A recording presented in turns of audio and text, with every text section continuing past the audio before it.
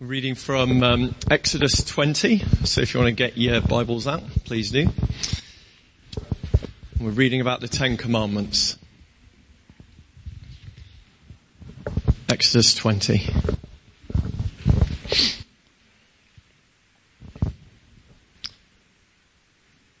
And God spoke all these words. I am the Lord your God, who brought you out of Egypt and out of the land of slavery. You shall have no other gods before me. You shall not make for yourself an image in the form of anything in heaven above or on earth beneath or in the waters below.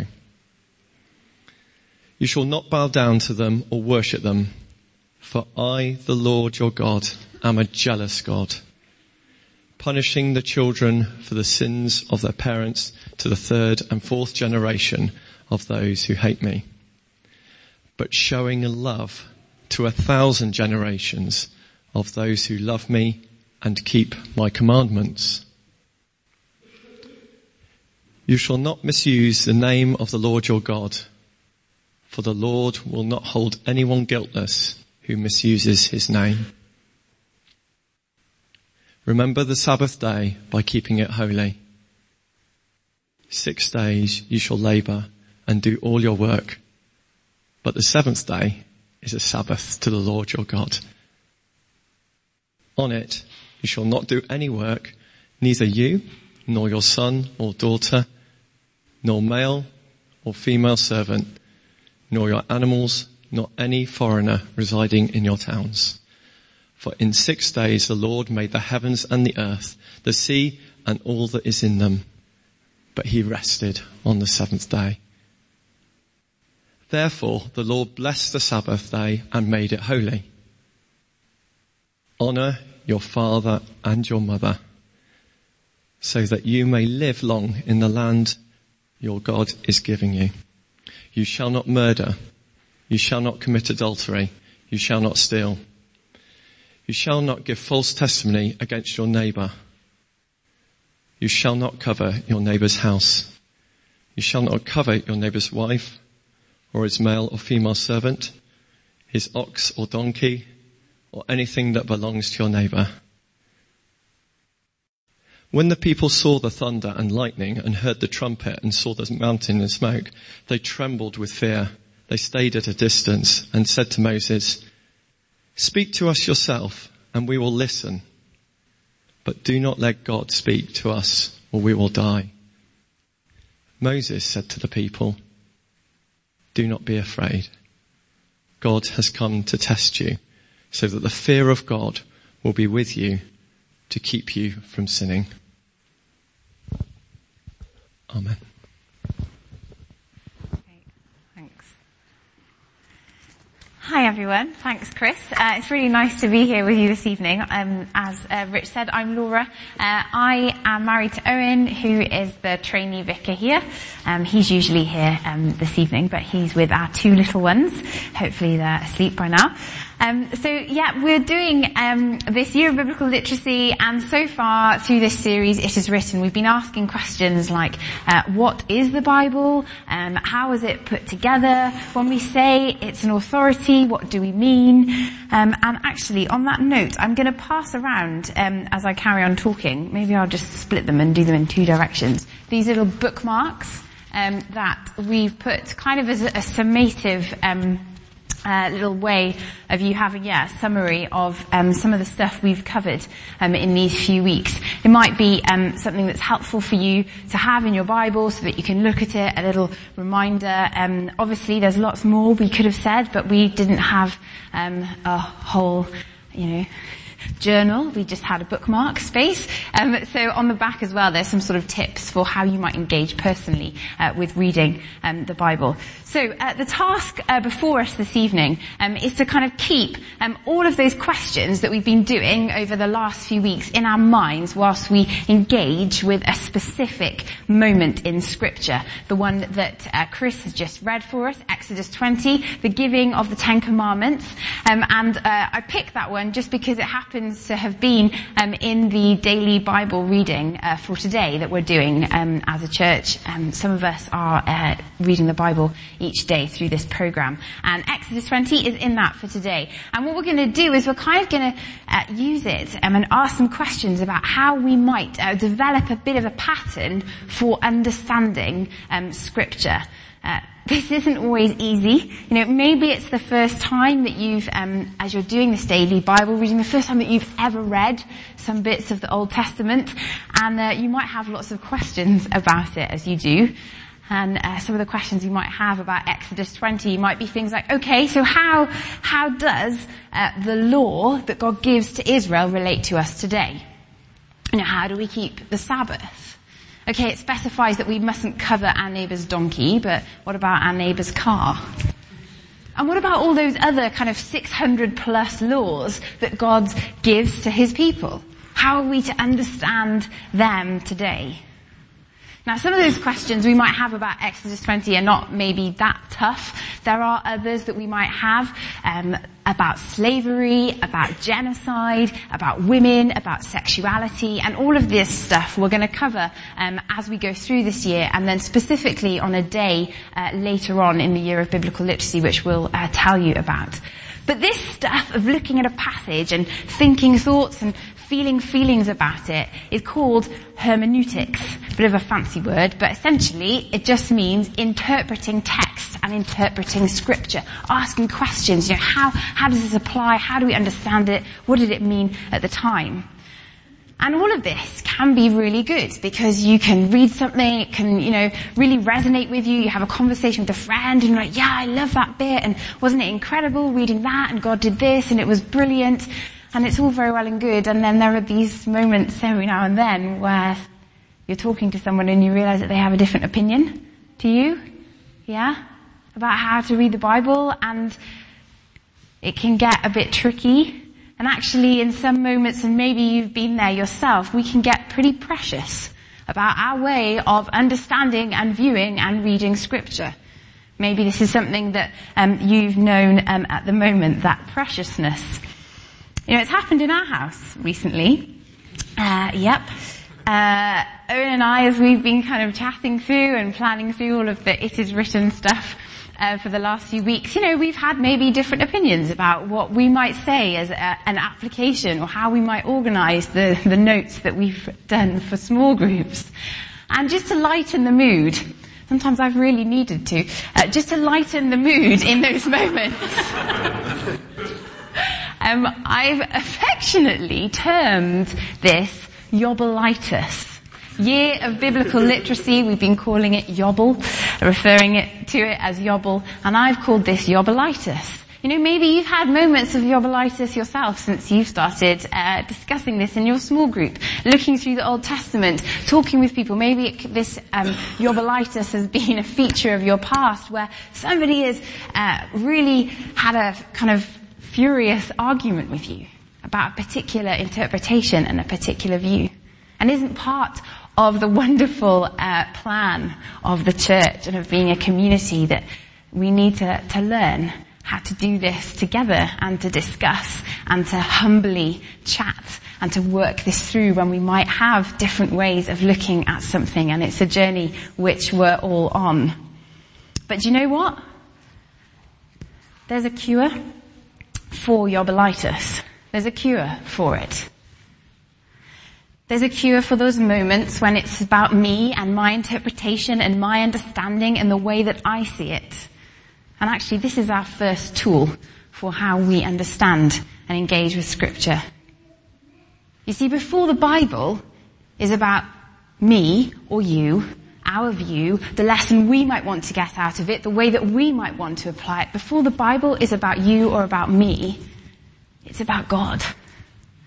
Before the Bible is about you or about me, it's about God. What He's like, what He's done, how wonderful He is, what His character shows to us, how He reveals Himself in all of His glory. Sometimes when I'm preparing material, I will say, for a talk, I'll say to God, okay God, what is it that you specifically want me to say to this group of people? What do I need to tell them that they need to go and do or to change or to be like? And there was one particular moment, I can vividly remember this moment. I was walking where we used to live in Oxford, and I said, okay, God, that same prayer, what should I be telling them? What do I need to say to them?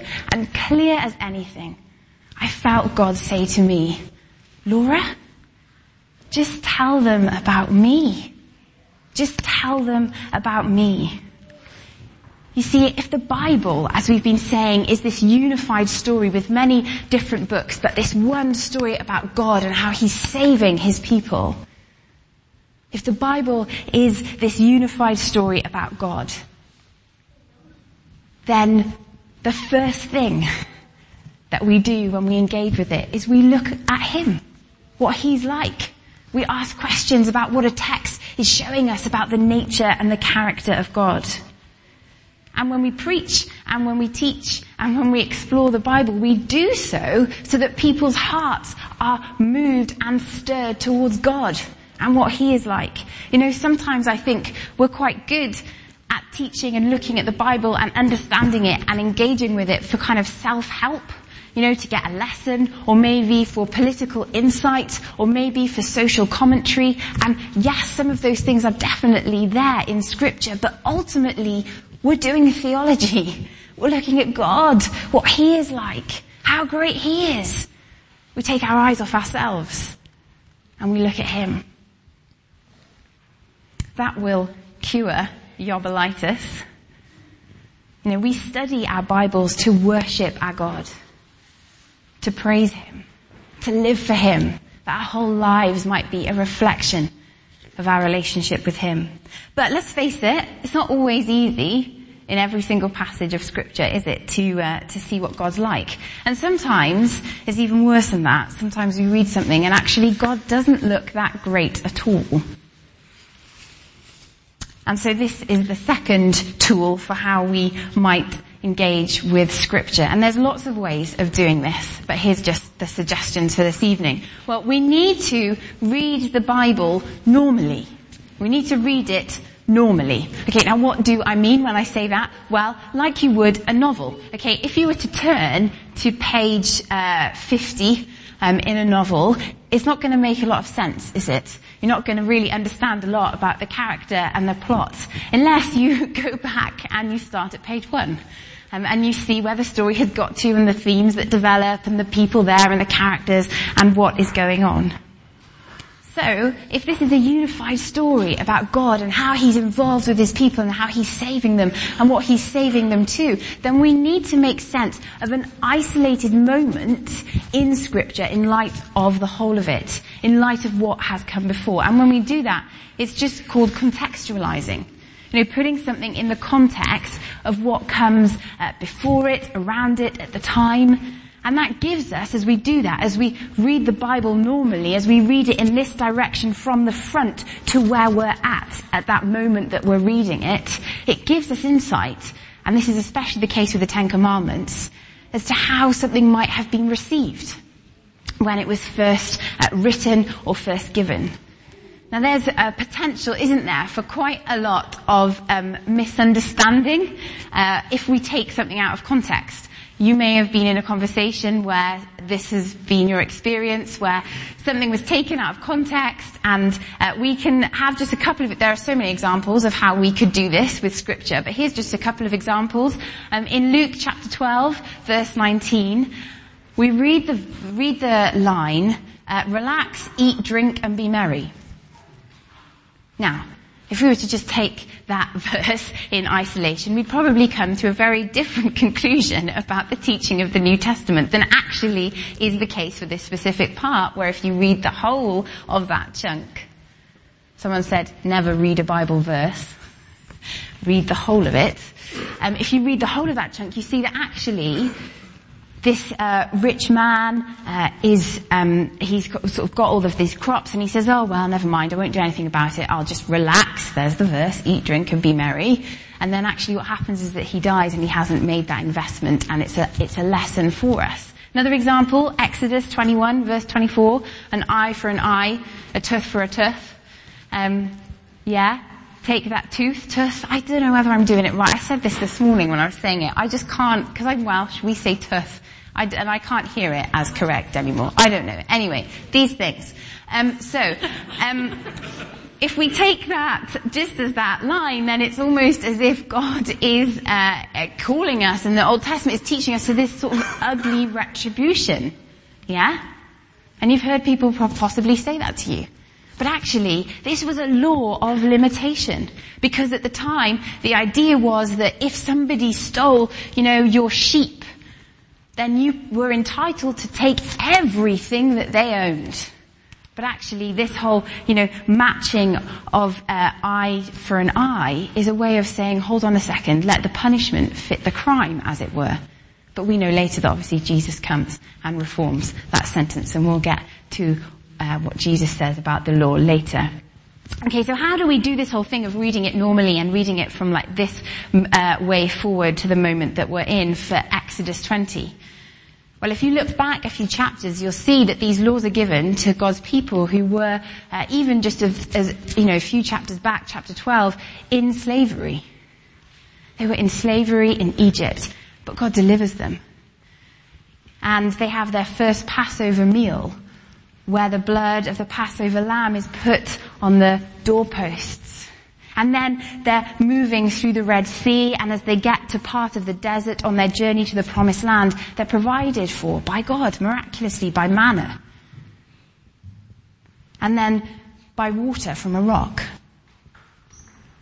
All of this, you see, all of that story, all of that narrative happens before this moment that we've touched down on in Exodus 20. And actually there's a reference to all of that in the text. In verse 2 it says, I am the Lord your God who brought you out of Egypt, out of the land of slavery. God doesn't say, hey up, random bunch of people that I don't really know at all or care about at all. Just listen up, I'm God, you're not, pipe down, here's some rules or else. No. This is a relationship, not a dictatorship. God gives these rules to a people that he loves. And in reading in this direction from the chapters that have gone before to where we are now, we see that actually God's grace to his people comes before the law. God's grace in delivering them from slavery in Egypt, God's grace in providing for them, thinking New Testament now as well, with the Passover lamb, God's grace in that miraculous provision in the desert when they needed it, that comes first. God's grace comes first and then the law. So any obedience that is required of us as God's people comes as a response to his grace to us. And that's the good news that we have. And when we read in Deuteronomy 6:24 about this giving of the law, we read that it's given so that we might have life. You see, the law is life, isn't it? The law is life and freedom. And in the case of the Ten Commandments, even sort of centuries and centuries later, we can see that, can't we? That these laws, don't murder, don't steal, don't commit adultery. These laws are to give us life. They're for our freedom. They are so as well that we might be distinctive and different and holy and like the God that we love and we serve. Okay, so that's alright. But what about all of those other laws? Yeah, all of the crazy ones we're going to get to as we keep plowing on through this Yobble year.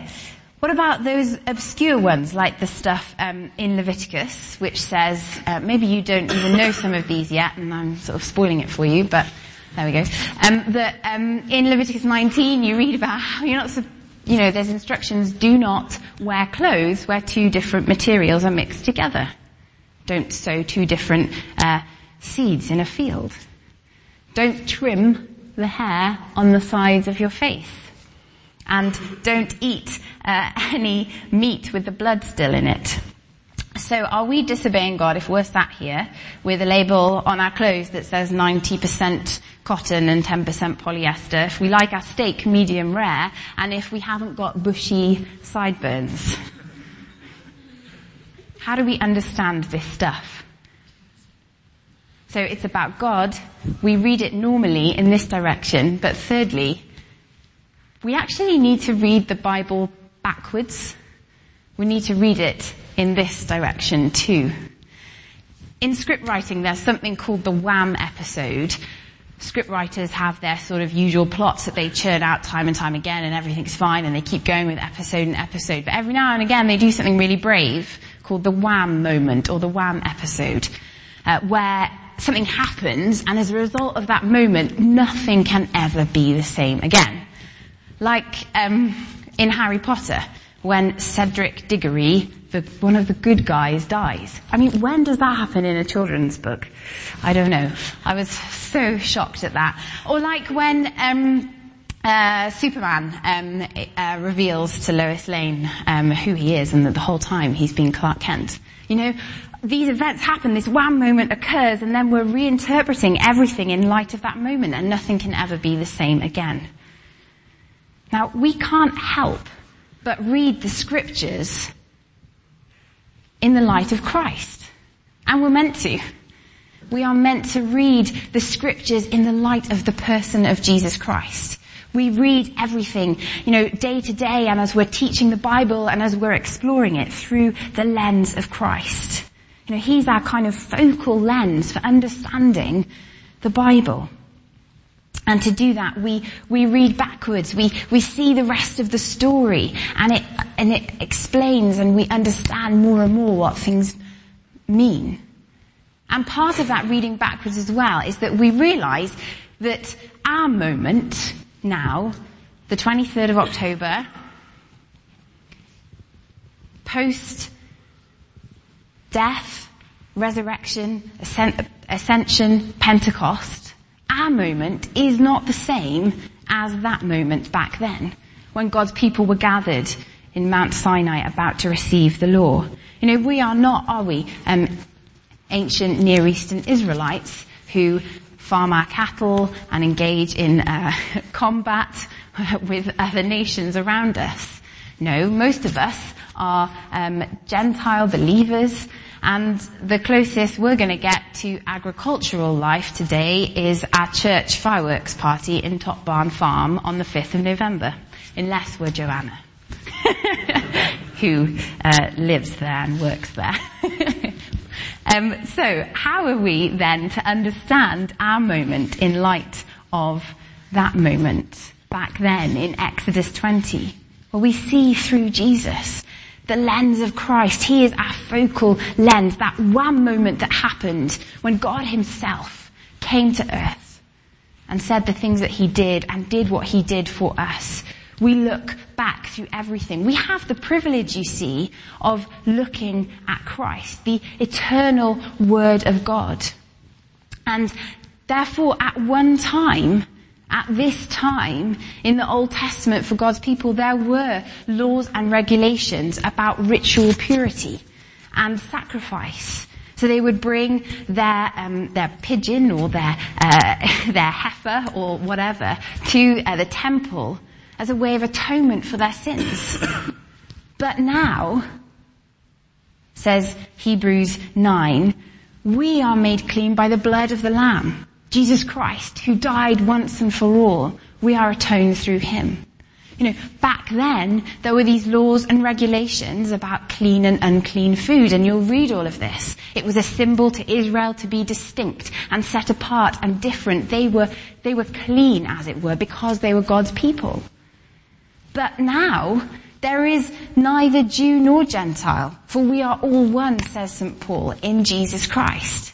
So there is now no clean or unclean food.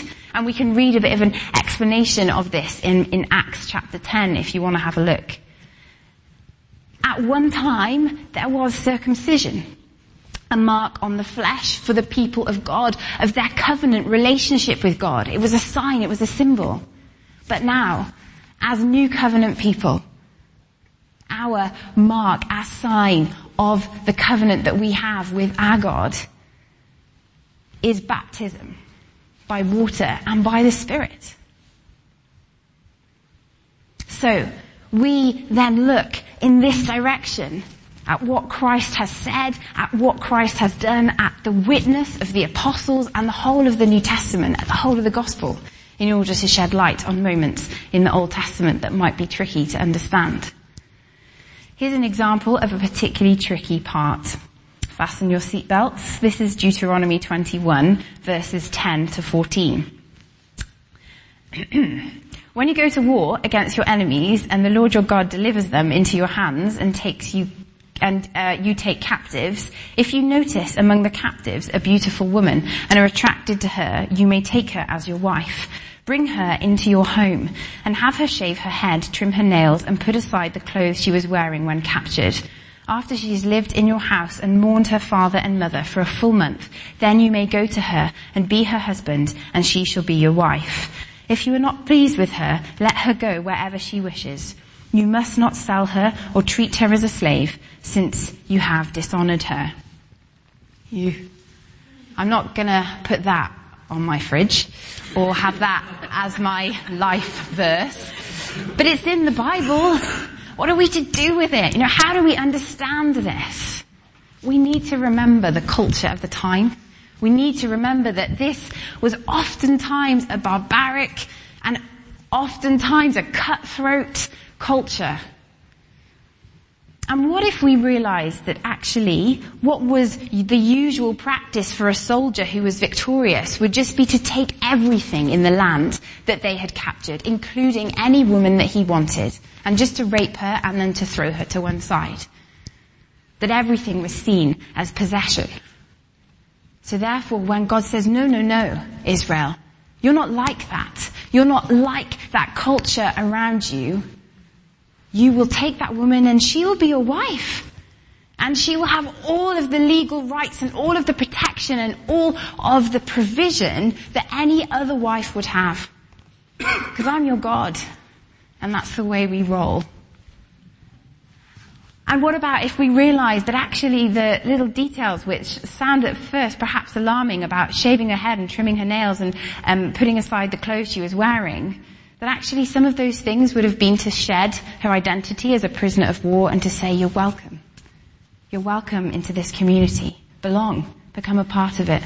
And what if we realize that moment where it says, you let her go, is an indication that this woman's freedom and her identity, and I guess essentially her rights, although perhaps that word isn't that helpful, were to be protected and to be honored. But then what if we even realize that maybe that moment where it says at the end, since you have dishonored her, is God saying, do you know what, all of this practice, it's not great. It's not ideal. But I'm working with the culture at the time. I'm working with the culture. And God does that. He works, doesn't he, in his grace with where we're at. He works with where we're at. But always, and this is the wonderful news, always with the vision of bringing us forward. And it's the same here with Israel. He's working in the culture of where they're at, and he absolutely brought radical reform in the treatment of women and all sorts of other areas to that culture. But with the vision always of moving Israel and his people towards the ideal seen in Jesus Christ. So what does Jesus say as we look backwards, as we look from this direction and understand Scripture? He says, you've heard it said, referring to the Ten Commandments, don't commit adultery. But I say to you, don't even look at a woman lustfully. Jesus says this in the Sermon on the Mount in Matthew chapter 5. He says, you've heard it said, and you've heard it said in the Ten Commandments, don't murder. Okay, yeah, tick. Well, no, says Jesus, I say to you, don't even say anything hateful. Don't be angry. You see, what happens when we look at Scripture through the lens of Christ, particularly with the law, is we see the heart of the law. We see the ideal in Christ. We see that actually the amazing thing is that the words of Jesus and the ideal of Jesus calls us to a greater holiness than all of the Old Testament and Israelite law put together. Reading it backwards, we see that we are met by God in his grace to us where we are, but always with that intention and that vision of moving us forward. I visited a few times in Spain, in Madrid, a ministry called Betel that work with drug addicts and other substance abusers. And one of the things that they do as a ministry in Betel specifically is they go to this place called Valdemin-Gomez. And it's this essentially a rubbish dump on the outskirts of Madrid, where all the police, in I guess some way, ignoring the situation in front of them, and just all of the sort of addicts are put there homeless, and they deal on this site, and it is a rubbish dump where all the rubbish is put. And there was this guy, Manuel, who lived in Madrid, and he worked with Betel, and he used to drive a van every day up to Valdemin-Gomez, and I went with him on one trip. And Manuel was this amazing Mexican guy who just had such an incredible smile and a full heart, and this just inspirational man. And the way that he engaged with the men and women in Valdemin-Gomez sometimes made me worry for his health and safety. You know, he would get right stuck in, and he would grab their filthy hands and their clothes and wrap his arms around them and love them. And, you know, sometimes they would come having withdrawal and would be so unwell. And he would get right down to where they were. And he would pray for them and he would love them. And I saw one day Manuel take the hand of someone and lead them to come back with us in the van to get out of that hideous, awful place, Valdemin-Gomez, to go back to a Christian community for restoration and a new life. And isn't that what God does with us? You know, he meets us where we're at, but doesn't want to leave us there. He wants to deal with all of those parts of us that are not bringing life to who we are, that are denying us experiencing life in all of its fullness. God wants us to change. And that's kind of the fourth tool of what happens when we understand and we read scripture. And I guess it's less a kind of instructive tool than just a declaration over us of what absolutely will happen as we read scripture, as we understand it. We will be changed. Not because we gee ourselves up and try and find a life lesson or a moral. Not because this is self-help. Not because this is social reform. But because this is about God. See, we've come back full circle to number one. Because this is about God. And as we encounter God through the pages of scripture, then we are changed. As we see the God who meets us where we're at in his grace and his mercy and his love, but cleans us up and doesn't leave us there and carries us forward and restores us and redeems us, then we are changed. And by the power of the Holy Spirit, as we read the word of God, as we encounter what he's like, that's what's going to happen this year. We will be changed. We will be transformed. Not something we conjure up, but something that will happen as we encounter the God of Scripture, when it's not about us, but it's about him and what he is like. We'll see his faithfulness, so we will have courage. We'll see his love, and suddenly we'll forget to sin. We'll see his holiness, and we want to be like him. We'll see that he's trustworthy, and some of our fear and some of our shame will fall away. So why don't we stand?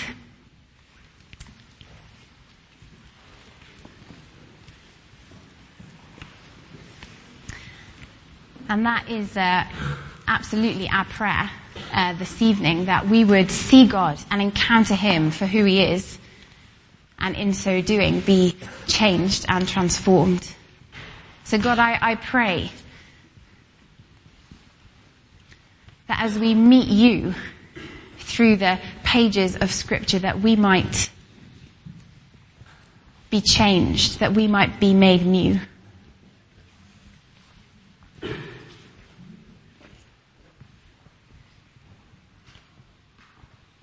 It's all because of your grace, God.